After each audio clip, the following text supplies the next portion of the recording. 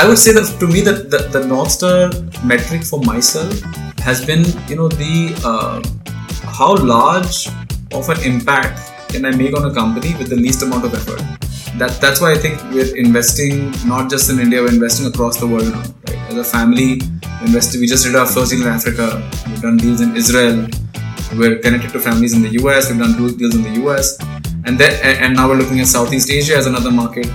And the intent is that can we, put together a global alliance where we have the ability to take a company and really take them global. Hi, wherever you're listening to us, I hope you're staying safe and doing well. Welcome to Forbes India's The Startup Fridays podcast, where we bring you conversations with accomplished entrepreneurs, VC investors, and other folk who are doing significant work in India's startup ecosystem. You can find a new episode every Friday evening. You can also see us live on Instagram every Friday morning. I'm Hari Arakli, and my guest today is Anirudh Damani, founder and managing partner at Artha Venture Fund. Anirudh is not only a prolific early-stage investor, but also a blogger in his own right, and where he writes about his own experiences in the world of business. And he's also host of his own show called Damani Talks, which he has sustained now into its 4th season, and where he regularly hosts entrepreneurs and investors in conversations about what inspires them. Anirudh comes from a family of notable entrepreneurs and investors. After a degree in economics and business administration, he spent several years in the energy industry, including in the US, and he has a keen interest in the renewable energy sector. He returned to India in 2013 and started both Artha Energy Resources, an advisory firm in Mumbai, and also Artha India Ventures, which was more like his family office, through which he has backed several noteworthy startups, and we'll ask him about that. And that was before starting out on his own with the micro VC firm Artha Venture Fund in 2018. Anirudh is also a certified scuba diver. Anirudh, fantastic to have you with us this morning. Thank you for making time once again, and welcome to this show. Thank you so much, Harichandran, and really thank you so much for the amazing introduction. All right. So normally I jump right into asking my guests about what got them started on this path and so on. But this week, as you know, earlier on this week, we had an interesting budget speech. So I was just wondering. Also, there was a lot of commentary from the finance minister in the area of energy transition and so on. So it's an area that you're very keenly interested in. So I thought maybe I could I could start by asking you about any thoughts on that, and then we'll jump into your work. So I think it was overall a good budget, and I think this government has at least over the years made it quite clear that they've not gone for populist kind of measures, right? Especially in an election year. It is you considering the difficulties of the last couple of years. We've had obviously a pretty terrible pandemic. We've had millions of people that have been without a job. So considering all of that, I think the fact that they did not increase any taxes is probably a good thing, and they've decided to continue with a fiscal deficit for a couple of years.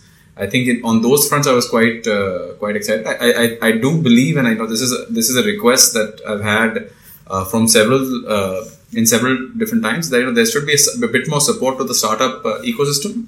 Thankfully, that the finance minister at least recognized that what the startups have been able to do during the pandemic. I think what they are able to do, what they can do, was completely out to the fore.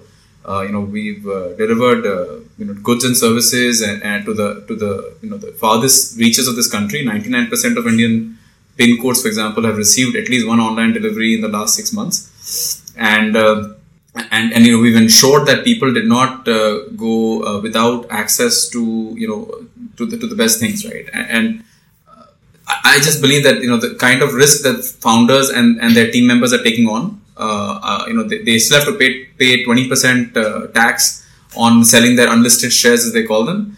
Same thing for investors. We take a huge amount of risk early on. I think we've only requested that whatever the LTCGs for listed should also be the same tax on the unlisted or the startup ecosystem. We already have registered startups, with DPIT and all that.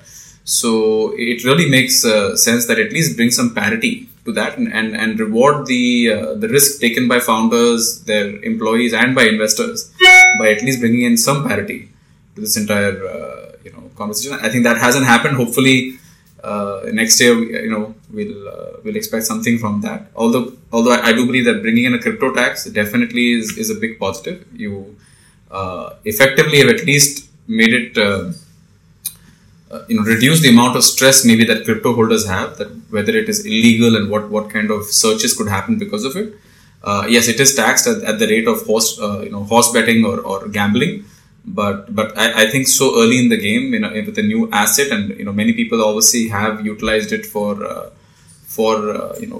getting money out of the country, both in India and outside. So I think the finance minister has taken a role that will try to legitimize it over a period of time, but initially let's just tax it and figure out how the money flows, which is a good thing. Right. So let's just jump into today's conversation's main topic, which is your journey. Tell us a bit about the path that brought you to Artha Venture Fund. We'll go from there. So we might end up the entire time explaining that. So I come from a fourth generation family of entrepreneurs. Great grandfather started out with his entrepreneurial journey in a town called Bikaner in the western part of Rajasthan. Then my grandfather took it from Bikaner to Calcutta, and then my dad took it from Calcutta to Bombay.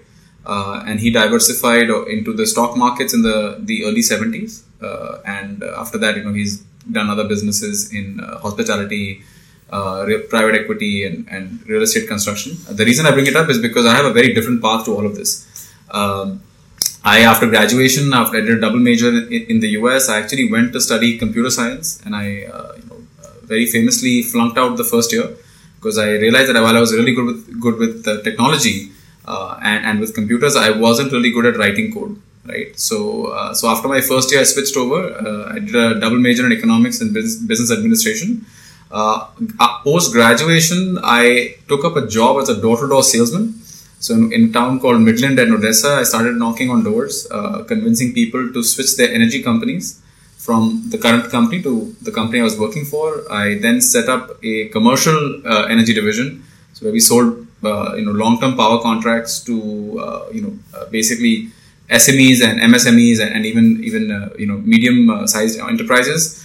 That got me a nationwide contract for our company with Suez Energy, and that became it literally was a huge turning point in my career. Suez at the time and even today is the world's largest energy company, and with them we had almost an unlimited kind of balance sheet to go out there and acquire customers.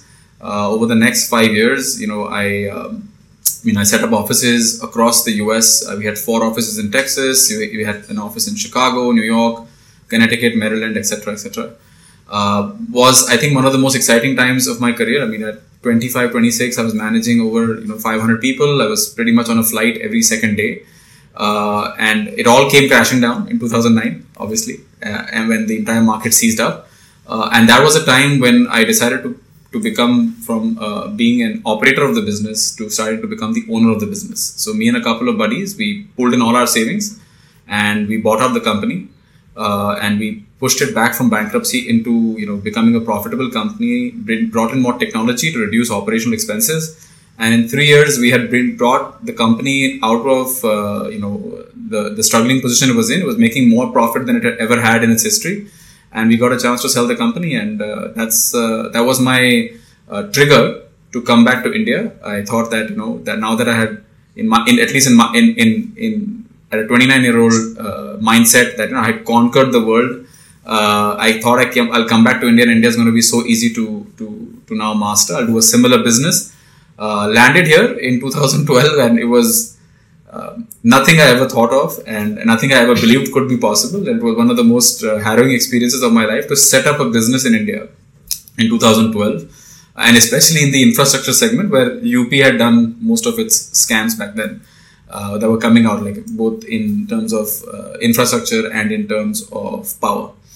So it took me about 9 months to register a business, which was unbelievable. I wondered how people did business here, and It took me another 3 months to open up a bank account. So 12 months into the time I thought about opening a business, I had just got to a point where I had a bank account, right? And that was, I think, the time when I realized that I was wondering, how do people in India actually do business, right? If it takes 1 year to get from setting up a business to having a bank account, and it became basically the genesis to start investing in other entrepreneurs to sort of understand the ecosystem while I was setting up my own business and struggling with it. And in about a couple of years, it just became a full-time passion here. I mean, I just realized that I had really good experience in sales. I knew how to sell a product. I knew how to price a product. I knew how to sell at a premium. And Indian entrepreneurs knew how to build product. And, we've done this for the world. We've built, if you look at Indian engineers, they built pretty much most banking systems across the world. And I thought it was like a fish to water. And the partnership worked out really well. And over the next 2-3 years, I hived off my ambitions to my brother, and I got full-time into supporting startups and setting up stuff. I think we were part of the largest angel exit in 2016, which was a company called Oyo Rooms. And that was the genesis to actually even double up and triple up our commitment to the space. In 2018, set up India's first micro VC fund, and we closed that fund in 2021. Getting oversubscribed. We've made 20 investments so far. It's been, like I said, it's a crazy long journey. Over 100 startups we've invested in directly, and indirectly, probably supported over 300 startups till date. When you were going door to door, what was your argument to your potential customers to get them to switch? Oh, it was, so I still have the script, by the way. I was just cleaning out a hard drive when I had COVID 2 weeks ago, and I found my script. So it was, so, the best part was to immediately get their attention, right? So we had this thing that as soon as you knocked on someone's door, someone opened it. Whether you would close the sale or not was decided whether you could get inside the house within the first minute of meeting them. So you had to build that trust right away. And so you have to get inside the house of a person you don't know, of somebody you're knocking a door of. You have to get inside the house within a minute and convince them to let you in. And the first thing was to obviously tell them that there was a law change. So immediately grab their attention and tell them that their rates were about to go up, which it was. It was already in the papers, and that we could give them a flat rate, but for 3 years. And that was like within the first minute, we got that message out, got inside the door, and then just explained the intent was to have a very, very simple presentation, right? And that the sale was going to happen in 10 minutes. Every other minute after that, the potential of selling that customer was going down by the minute, right? So you had to close a sale in 10 minutes. You had to do it quick. And it was better to get I bring this even to fundraising today, right? That it's better to get a quick no than a long yes. Because the long yeses will kill you. Right, but the quick no's are the ones that you can quickly move on. Like, this is it. Like, just give me why you don't want to do it, and I'll move on to the next door. And so you have to knock on 100 doors, and it was just the point. The intent was like, get in, get out. Right, get in, finish your 10-minute presentation, get out. Get in, finish your 10-minute presentation, get out. And if the customer doesn't do it in 10 minutes, he's not going to do it, and then you move on to the next house. The energy company that you and your friends acquired, what was it called in the US? In the US, the company we acquired was at the time called Superior Energy Resources, and we renamed it to Pioneer Energy Resources. And then you sold it and you came back to India. Yeah. And, all right. And from 2013, being really flummoxed about how to do business in India to today, do you see any good changes, any interesting changes? Absolutely. I think, we obviously were a socialist country for a very long time, right? Till 1991, and then obviously the Big Bang budget that Dr. Manmohan Singh came out with, and then it took the institutions of socialism that were set up. They've taken a long time to be taken out, right? So I think 2012 was one of those times when new businesses and for the first time you're seeing the youth of the country. You had an 18-year-old Ritesh getting funded, and there was a lot of interest getting built out at the time. But the banks weren't ready, the ecosystem wasn't ready, the MCA wasn't ready, there wasn't any DPIT, there was no startup ministry, as you would call it. There was no Invest India at that time. Now everything's changed, right? Now everyone wants to get into a startup, right? People are more excited about ESOP today. At that time, we had to almost guarantee that the ESOP is going to have value for an employee to take it, right? But today, employees want ESOP. That's one of the primary motivating factors for an employee joining, especially a startup, that what is my ESOP going to be? Now that's a huge change in a country the size of, with the population of Africa, right? It's a huge change in 10 years, right? Today, even I'm sure from your angle, if you could get equity into Forbes India, right? You would like, yeah, of course you would want that. But 10 years ago, you would like, isko bechenge kisko, right? Who will I sell this to? But now that has changed, right? And the institutions have changed. The banks today, right? They're much more receptive, leaving out maybe a couple, but most of them are very, very receptive and want startup businesses. They want, to be looked at as a startup friendly bank. The ministry wants to be looked at as a startup friendly ministry, and all of these things have completely changed the paradigm in the Indian ecosystem. Are we where we want to be? Absolutely not. We're too big of a country to change, to move a ship and turn it around so quickly. But I see that the way where things are going now, over the next 10 years, things have already become, between 2012 2022, I think things are at least 10 times to 20 times better. I think, but over the next 10 years, you're going to have another 10 to 20x kind of a change. So that's a 200x change in 20 years. And anyone will tell you that's just, unheard of. So you've closed a fund last year. Tell us a bit about the kind of startups that you want to back, the kind of entrepreneurs that you want to back. So we set up this thing called the Micro VC Fund, right? And the intent was that the journey that I've had with startups, I like working with companies when they've got early revenue. So I call them revenue stage companies. So these are companies where you have roughly about 5 to 10 lakhs a month in revenue. They have a bit, they already obviously have a product or a service that's out there. And our intent is to be able to, identify that customer and to help them continue the growth that they're on. So usually we come in with a 2 to 4 crore check at a seed plus stage or a revenue stage, as I called it. And then, but we have 2/3 of our fund reserved for follow-on, which is a unique position that we've got, because what that means is that for every follow-on round, we can double down on the same company. So if I've done a 2 crore check at revenue stage, I can do 4 crore at pre-series A, I can do 8 crores at series A.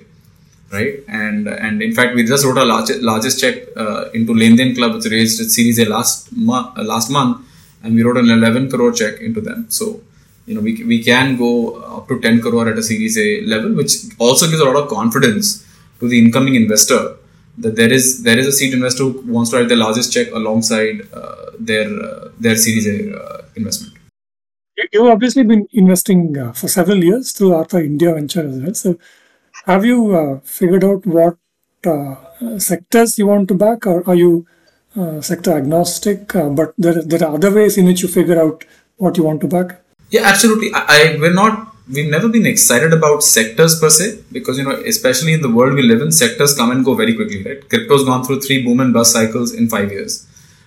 So for us, the way I look at it, I like being more thematic in my investing. So looking at what's going to play out over the next 7 to 10 years. So when the current thesis now is talking about direct to consumer, right? I think obviously we've seen that do extremely well. So direct to consumer is one, and secondly is the direct to consumer enabling ecosystem, right? So there is an entire ecosystem required to go direct to consumer, and so everything from warehousing, last mile logistics, etc., and last but not the least, B2B SaaS. I think we've been investing heavily into B2B SaaS for the last 10 years. But you're now seeing, the Indian B2B SaaS companies, getting a chance to really go out there and compete with the best in the world, and in many cases winning. Got the Zohos and the Freshdesk of the world, and you're seeing them. Some of these have become listed and are multi-billion-dollar companies after listing. And you're already quite interested in renewable energy. You're an expert in that area. More broadly, would you be looking at climate tech as an investment opportunity? And are there companies like that coming up in India? So there are usually in climate tech, there are 3 or 4 different kind of companies, but usually you've got the one that are more R&D and hardware focused, right? And usually those require a really long gestation period and lots of money to be able to support, right?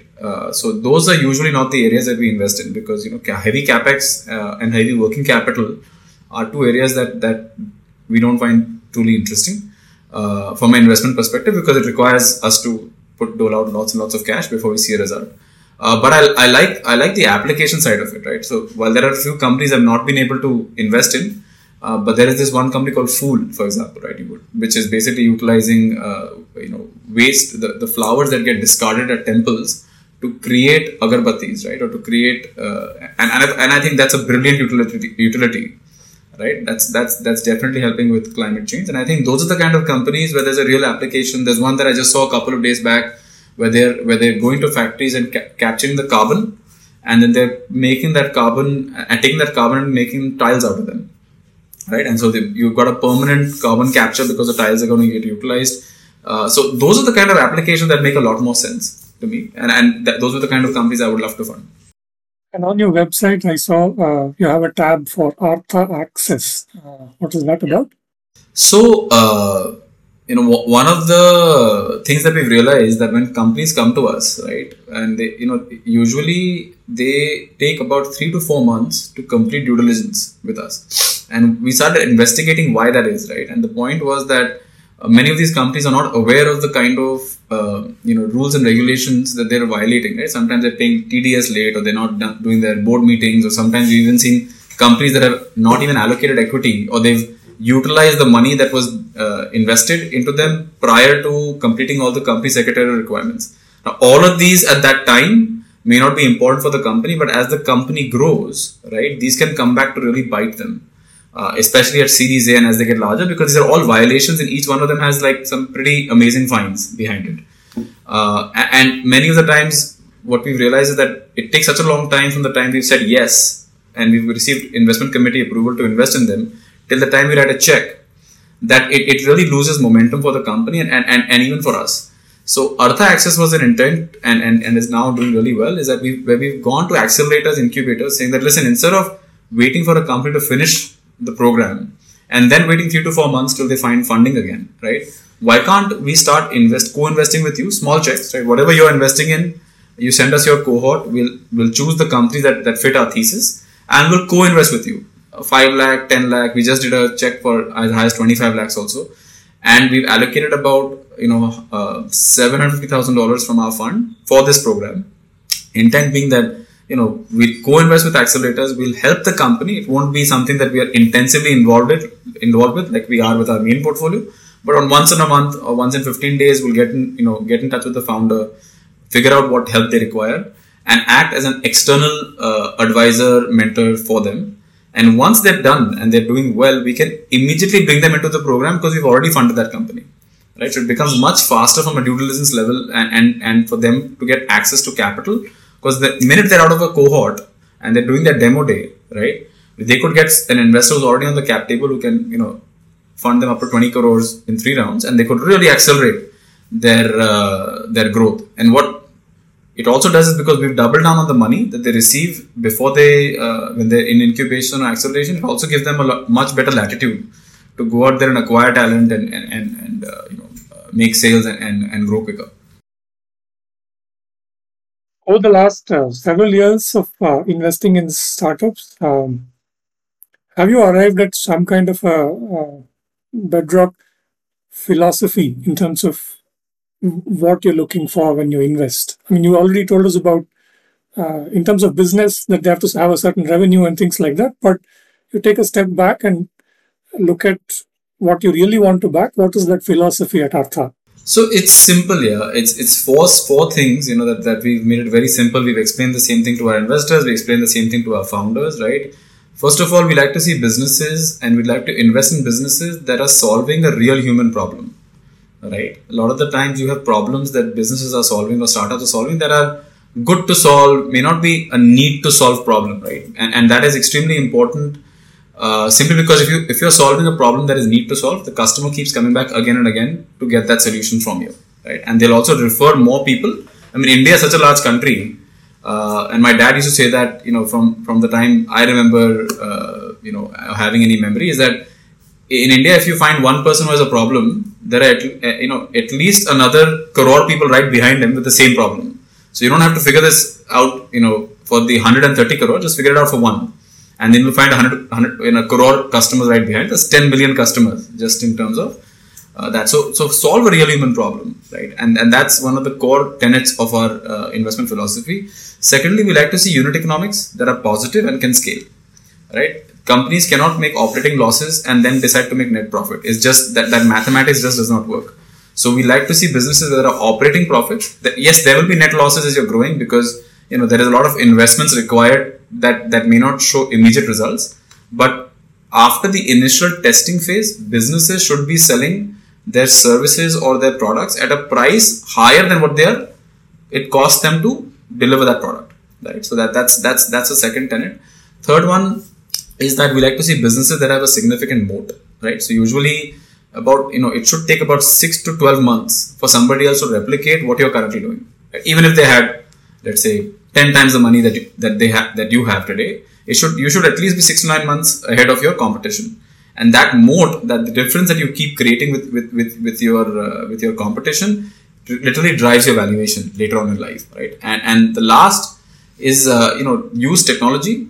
Obviously businesses today cannot survive without technology, but technology can only be looked at as an enabler. Technology itself is rarely the business, right? It's usually some very simple business idea that is getting accelerated because of technology, right? Either you're bringing the cost down or you're increasing the potential to sell, or you're improving efficiencies.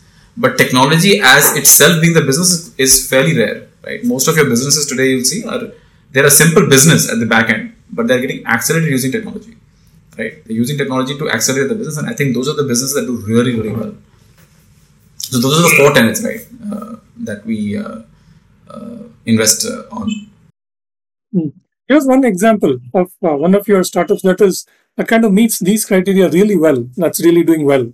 Sure. I mean, the best one I could, let's talk about LinkedIn Club, right? We just funded this company. I've been involved with them for the last 5 years. So today, if you look at the business, right, it's a very simple business, right? Today, it's a peer-to-peer lender, right? So basically does the middle layer of a bank, right? You've got a bunch of depositors that on their platform we call lenders, and then you've got people that want money, and they act as the conduit in between, where they take care of doing the due diligence on the borrower. They take care of dispersing money and recovering money and then getting it back to the lender.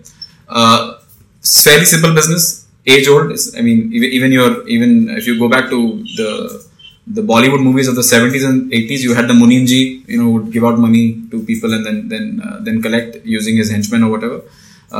These guys don't have henchmen, but they're all. I'm just giving it for creative effect. But what they've done is they utilize technology to make it extremely efficient and fast to get money from lenders and to give it to the borrowers. So today, LaneDen does somewhere close to about 250 to 300 crore a month in lending, and they have zero exposure on their books. They have no exposure at all. So lenders can make anywhere between 12 to 18% kind of returns, and the borrower on the other hand are people that would usually not get money from a bank, right? Or the amount they're asking for, the banks cannot afford to give it to them because they're asking for 15,000, 25,000, 50,000 rupees. And for a bank, the cost to service the customer is far beyond what they will make as interest. And they, using technology, are able to cater to that customer, able to make money and be profitable. So today, LaneDen makes a monthly profit of around 2.5-3 crore a month after paying all expenses, after everything. So for me, if you look at it, they're solving a real human problem, both for the lender who's looking for better return and for the borrower who's looking for access to cash at fast, quick, efficient, and also at a price point at which it makes sense. If your processing fees become higher than your interest, you're obviously it's going to cost you a lot of money. So it's solving a real human problem. It's got technology as the enabler because it is a fairly simple business, but technology has been utilized to scale it very, very quickly. Right? It's got a significant moat. I think the next P2P lender after them is about 1/4 their size at this point. So they've got a fairly huge moat above their competition, right? And the unit economics are positive. In fact, not just unit economics, the company itself is usually positive, is usually profitable. And so it meets all our 4 criteria, and we'll continue to support it from this and future funds. How closely do you like to work with founders? Are you happy to give them the money and sit back and let them do the work if you're satisfied with the pedigree, or would you like to be involved very closely with them? Usually, the stage at which we come in, Hari, they want us to be involved early on, right? One of the first things that we get involved with the company with is to actually give the founder all the information that he needs about the company in front of him at all times, right? So the first, and we become the bad person first, right? To make sure that the founder doesn't get into some sort of a friction with his team. So what we say is that we want a dashboard which explains all your numbers on an Excel sheet, and we'll track them on a weekly basis, right? And this is a very fairly detailed list of KPIs that we want to track. What we're trying to figure out is business is a bunch of processes running in parallel at the same time, right? Sometimes they're simultaneous, sometimes they're complementary, and sometimes one process leads to another, but all of them is throwing out numbers. Now you have to figure out which are the 10 to 12 numbers that actually have a direct impact on your business, right? So it's like from the book Blink, right? There's a huge number of numbers, but there is a thin slice of numbers that will decide which other numbers can get the most effect. For most founders, that kind of reporting doesn't happen to where they can figure out which exact metric is going to be the most important one for the entire organization to run on. So usually calls that the North Star metric as YCOM, but we also try to figure that out, right? What's that one metric that really is going to define what the company is doing, and what are the set of KPIs that if we turn one lever, right, up or down, has the maximum impact on the KPI that we want to, or that North Star metric, right? So for Lendein, Bhavin still uses the sheet. So we have almost a 4.5 year long Excel sheet where numbers have gotten tracked on a weekly basis, and they only utilize that sheet to figure out how to do business decisions. So imagine the value of that sheet. This is now a 350 crore company, has been using this sheet for the last 5 years. We started this at a 3 crore valuation. We built a 300 crore business just on that sheet. That, according to me, takes the most amount of effort. Right, and initially we have to be involved with the founder to handhold him through many of these the data collection, to discard the metrics that don't matter, to ask for metrics that do matter. And once you stabilize on that list of KPIs, the business becomes fairly easy to run. Right. For example, we all drive. Right now, there's a bunch of processes going on inside the combustion engine and in running your air conditioning and running everything else. But what do you really have in front of your dashboard, right behind the steering wheel, are just a set of KPIs that matter, right? You need to know what speed you're going at. You need to know what direction you're going at. You need to know what the engine temperature is at and how much fuel you've got left, right? Usually these are the metrics that are important for you to keep driving the car. And using those metrics, you can drive all the way from Bombay to Delhi, right? Without having to worry about what's exactly going on in the engine, right? Because everything else doesn't really matter. And if something does, immediately a light will come on saying, check engine light or whatever that is. And we help founders build that kind of a dashboard for themselves so they can drive the business to whatever lengths and whatever heights they want. But every time knowing exactly where they stand and what is required to get to their destination. So through this experience over almost the last decade, for you, what have been the top takeaways? I was just saying that, right before this call, we were having a quick meeting. I said, I think the biggest learning for me has been that this too shall pass, right? I think whether you're doing extremely well or you're down in the dumps, right? You just, this game the game of entrepreneurship is a game of perseverance, and is a game of always being open and ready to change, right? Because even the biggest businesses, you could raise billions of dollars, but if you're not paying attention, you could fall behind very, very quickly, right? So, and sometimes you may be in the bottom of the barrel, scraping literally the bottom, and you're thinking that there is no tomorrow and the sun's never going to rise again, right? Because just darkness everywhere. But the point is, if you just persevere long enough, right? If you keep your head close to the ground, if you work hard, study hard, and you're teachable, right? You just don't know how quickly things can change, right? An event like the pandemic right? When we started, it looked like the end of the world, right? But the startups that went through that trial by fire and came out of it today are much stronger than when they started the pandemic with, right? But you have to just persevere. You have to just, you have to be drastic, right? I mean, entrepreneurship is the best part about being an entrepreneur is you have the power to change things, right? You have power to influence the result, and from time to time you have to utilize that power. I think that's the biggest learning. This too shall pass. Mm. So, yeah, on that point, in your own career, have there been any truly pivotal moments? Many of them, several of them, I would say. I think I remember when the first time I went from residential sales to commercial sales, right? It was a completely different sale. It was no longer in 1 minute I get inside someone's house, right? Business owners are much smarter. They're much more used to salespeople. So I had to up my game, right, to another level overnight. And so my team actually outsold me in 2006. We had a massive competition when we started with Suez. And I was, as the leader of the team, I had not sold a deal in 2 months. But my team was out there really killing it. And there was a competition that the person who gets to 5 deals the fastest, would get a huge bonus. So my team member got the first bonus, then there was a second bonus, and I was like still at 0. And I thought that at that moment I was like 24 years old or 25 years old or something like that. And I was like, I thought this was the end of the world.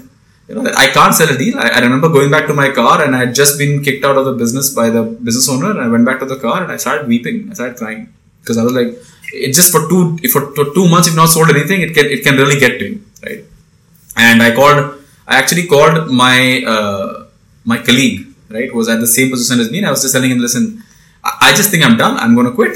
This is it. I'm quitting today. And he said, listen, calm down first of all, right? I'm going to give you a book. You read this book. Don't do anything else. Go get yourself an ice cream and read this book. And once you're done reading, then we'll talk. I said, okay. So he gave me the book. I went and bought it. And I think it took me about 3.5, 4 hours to finish reading the book. I was sitting in my car, air conditioning on. And I went out. The next business I walked into, I closed 3 deals in that business right away.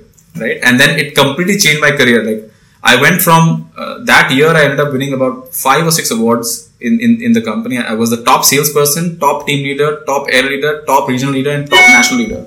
So not only was I, head of sales, but I actually on each and every angle beat my own team members. And later on in my career, I went through another slump in 2007-8 when I shifted from selling in Texas to selling in Chicago. And I had the same issue. And at that time, again, I had somebody who told me to read the exact same book, and it changed my career once again. So you've had these slumps. In 2009, when the entire market was falling apart, we didn't know what was going on. That was a low point. 2012, coming here and waiting a year to get a business going, low point once again. I think as an entrepreneur, you have to get used to the fact that every 3 or 4 years, you're going to have a slump. You should be prepared for it. So don't put yourself in a situation ever that you don't have enough gas in the tank, both at an emotional, physical, and even at a monetary level.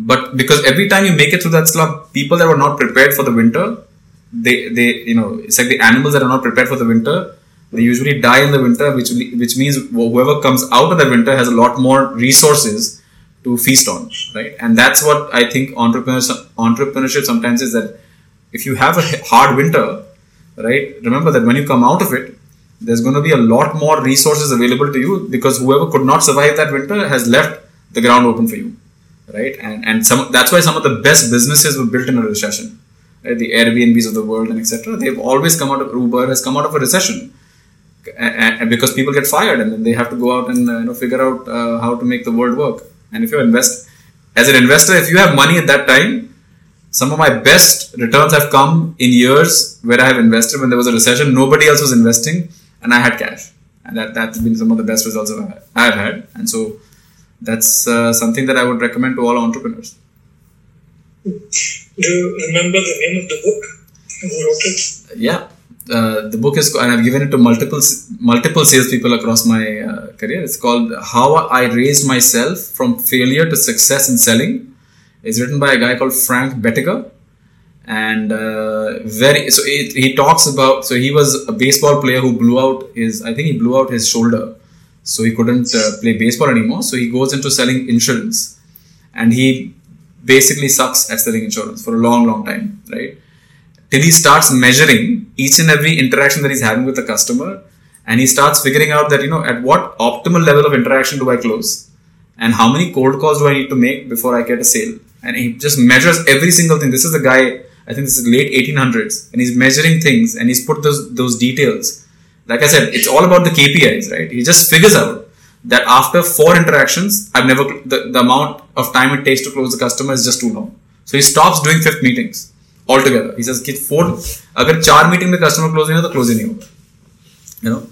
And so that entire life story, that entire mindset, I think that's what is really exciting about the book. And I would recommend it to anybody, any salesperson, and all entrepreneurs inherently are salespeople. So any one of them should read this book. It will help you sell product or sell shares of your company when you're fundraising. When things were down, what kept you going? I'm one of those guys that just doesn't know how to take a no, right? Like I can accept a rejection, but I can't accept failure, right? Because you can always figure out how to turn these things around, right?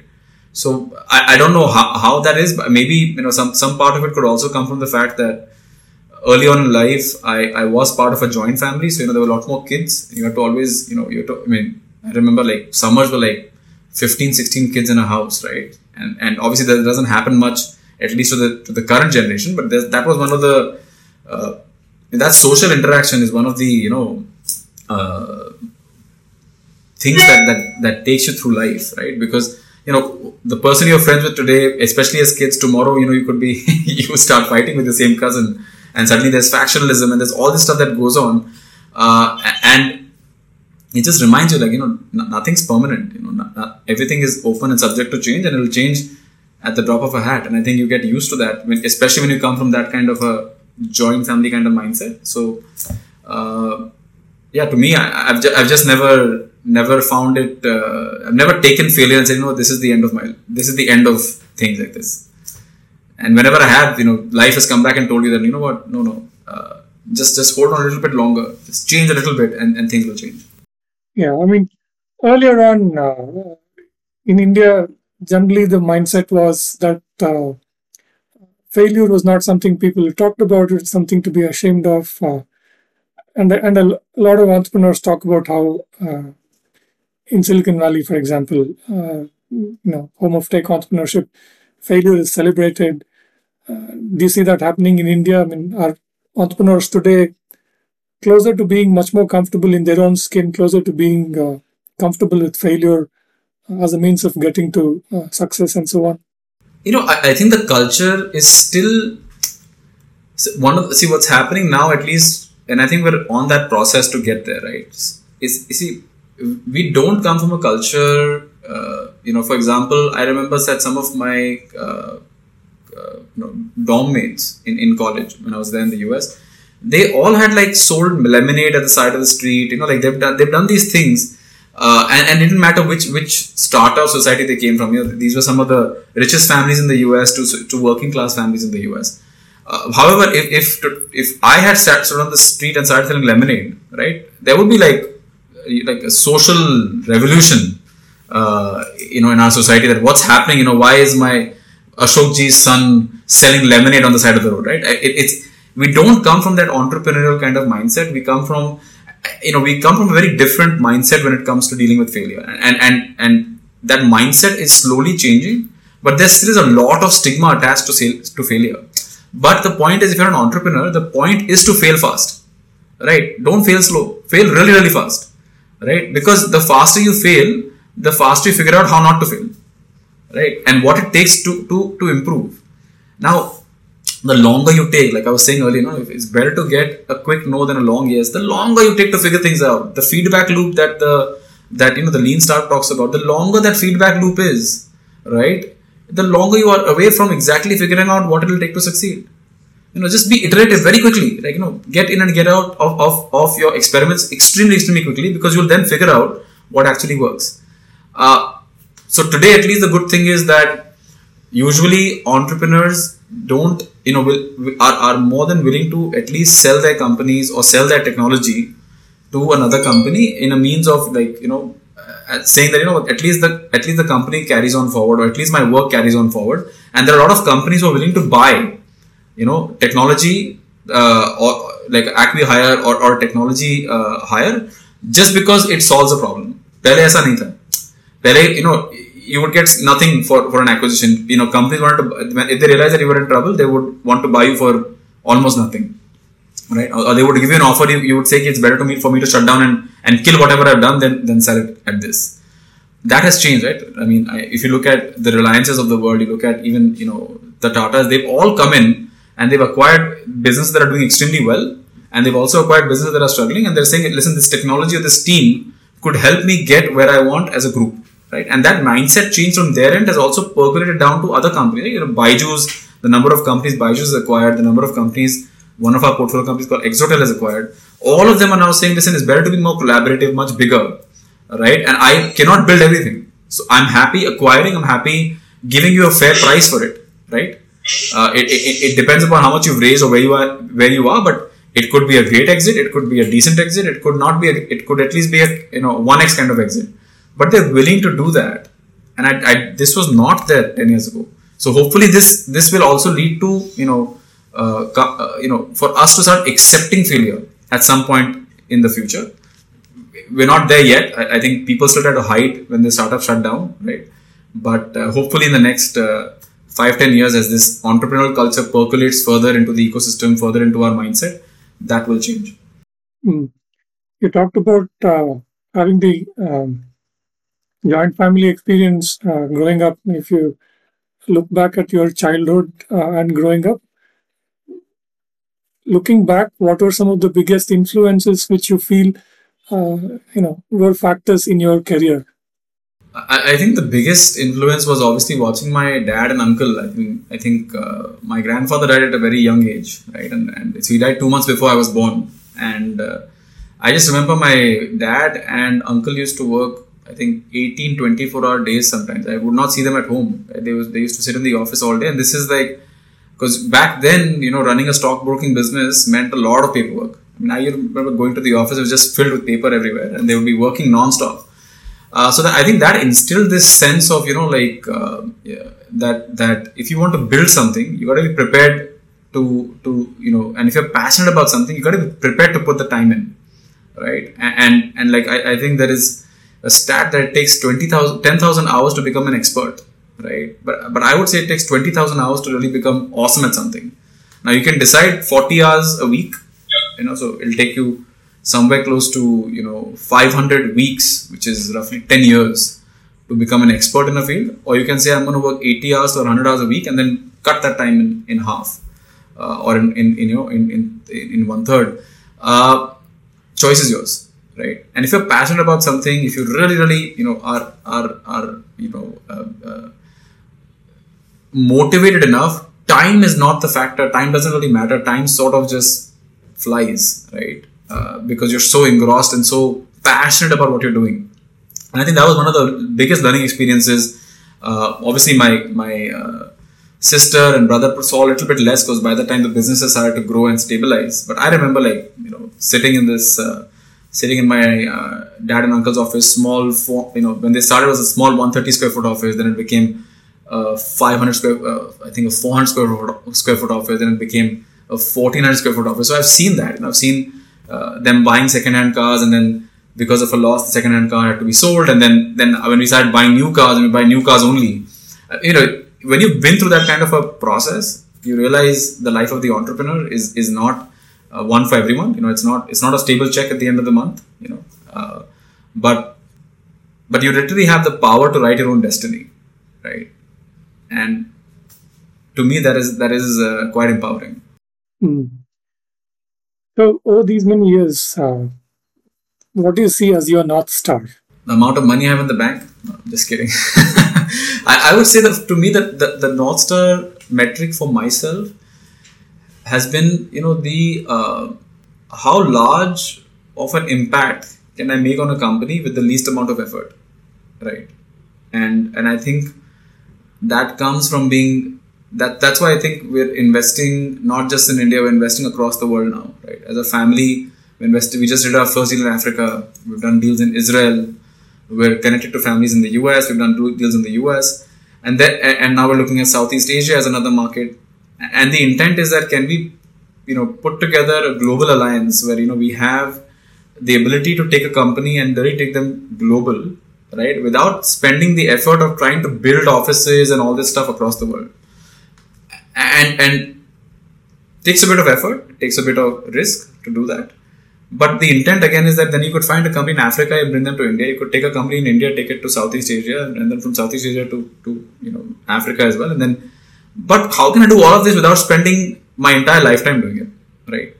So how do you get the maximum impact with the lowest effort? I think that is my North Star metric in that sense. So we track the number of requests that entrepreneurs send to us. We track that, and we have to see how quickly we can close it and what is the most complex one that we've closed so far for them, and we celebrate when we've done something truly fantastic for an entrepreneur, and it took some effort, or it happened just because we knew people. We made 2 phone calls and it was done. We track that kind of stuff, and it tells us exactly the kind of impact we can provide to entrepreneurs, because that's when we talk to the next set, we can tell them, listen, just tell us your problems, right? Be open about them, and we'll be able to solve it. You can't go to the doctor's office and not tell them where it's hurting. Because he does not know how to solve it if you don't tell them where exactly it's hurting. Okay, a few questions. Think of them as rapid fire questions. Just answer them in short sentences quickly. Don't think too much about them. One habit, first thing in the day, that sets you up for the rest of the day. Reading and blogging. One piece of advice that you never got. This too shall pass. I think I learned that later in life. All right. One person that you look up to? Mr. Ratan Tata. Okay, there was a question on a book, but you already mentioned that, so I'll skip that. One city that you'd love to live in? Chicago in the summers. All right. So in lieu of the question on the book, I was just thinking, I meant to ask earlier, any one lesson that scuba diving really taught you that has a bearing in your VC work? Oh, I think scuba, to that point, I think scuba diving, first of all, reminds you to breathe, right? Because when you're in the water, you can get faced with many situations. I've been faced with some really strong current, and we didn't know exactly where it would land up. I've been in the water with sharks. We were in Andamans, and there was a tiger shark that suddenly showed up in the area. It was very aggressive, and there's a bunch of people to be picked up. So you just be like, listen, to breathe, stay calm.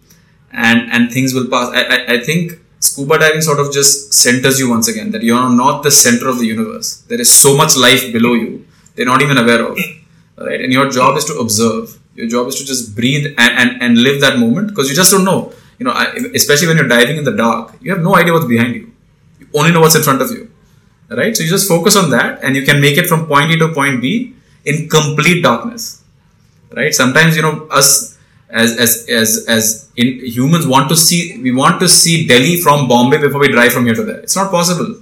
You can drive from Bombay to Delhi at night with just looking at the next 100 meters that your headlights are showing you, and you can make the journey of 1,400 kilometers by just looking at the next 100 meters.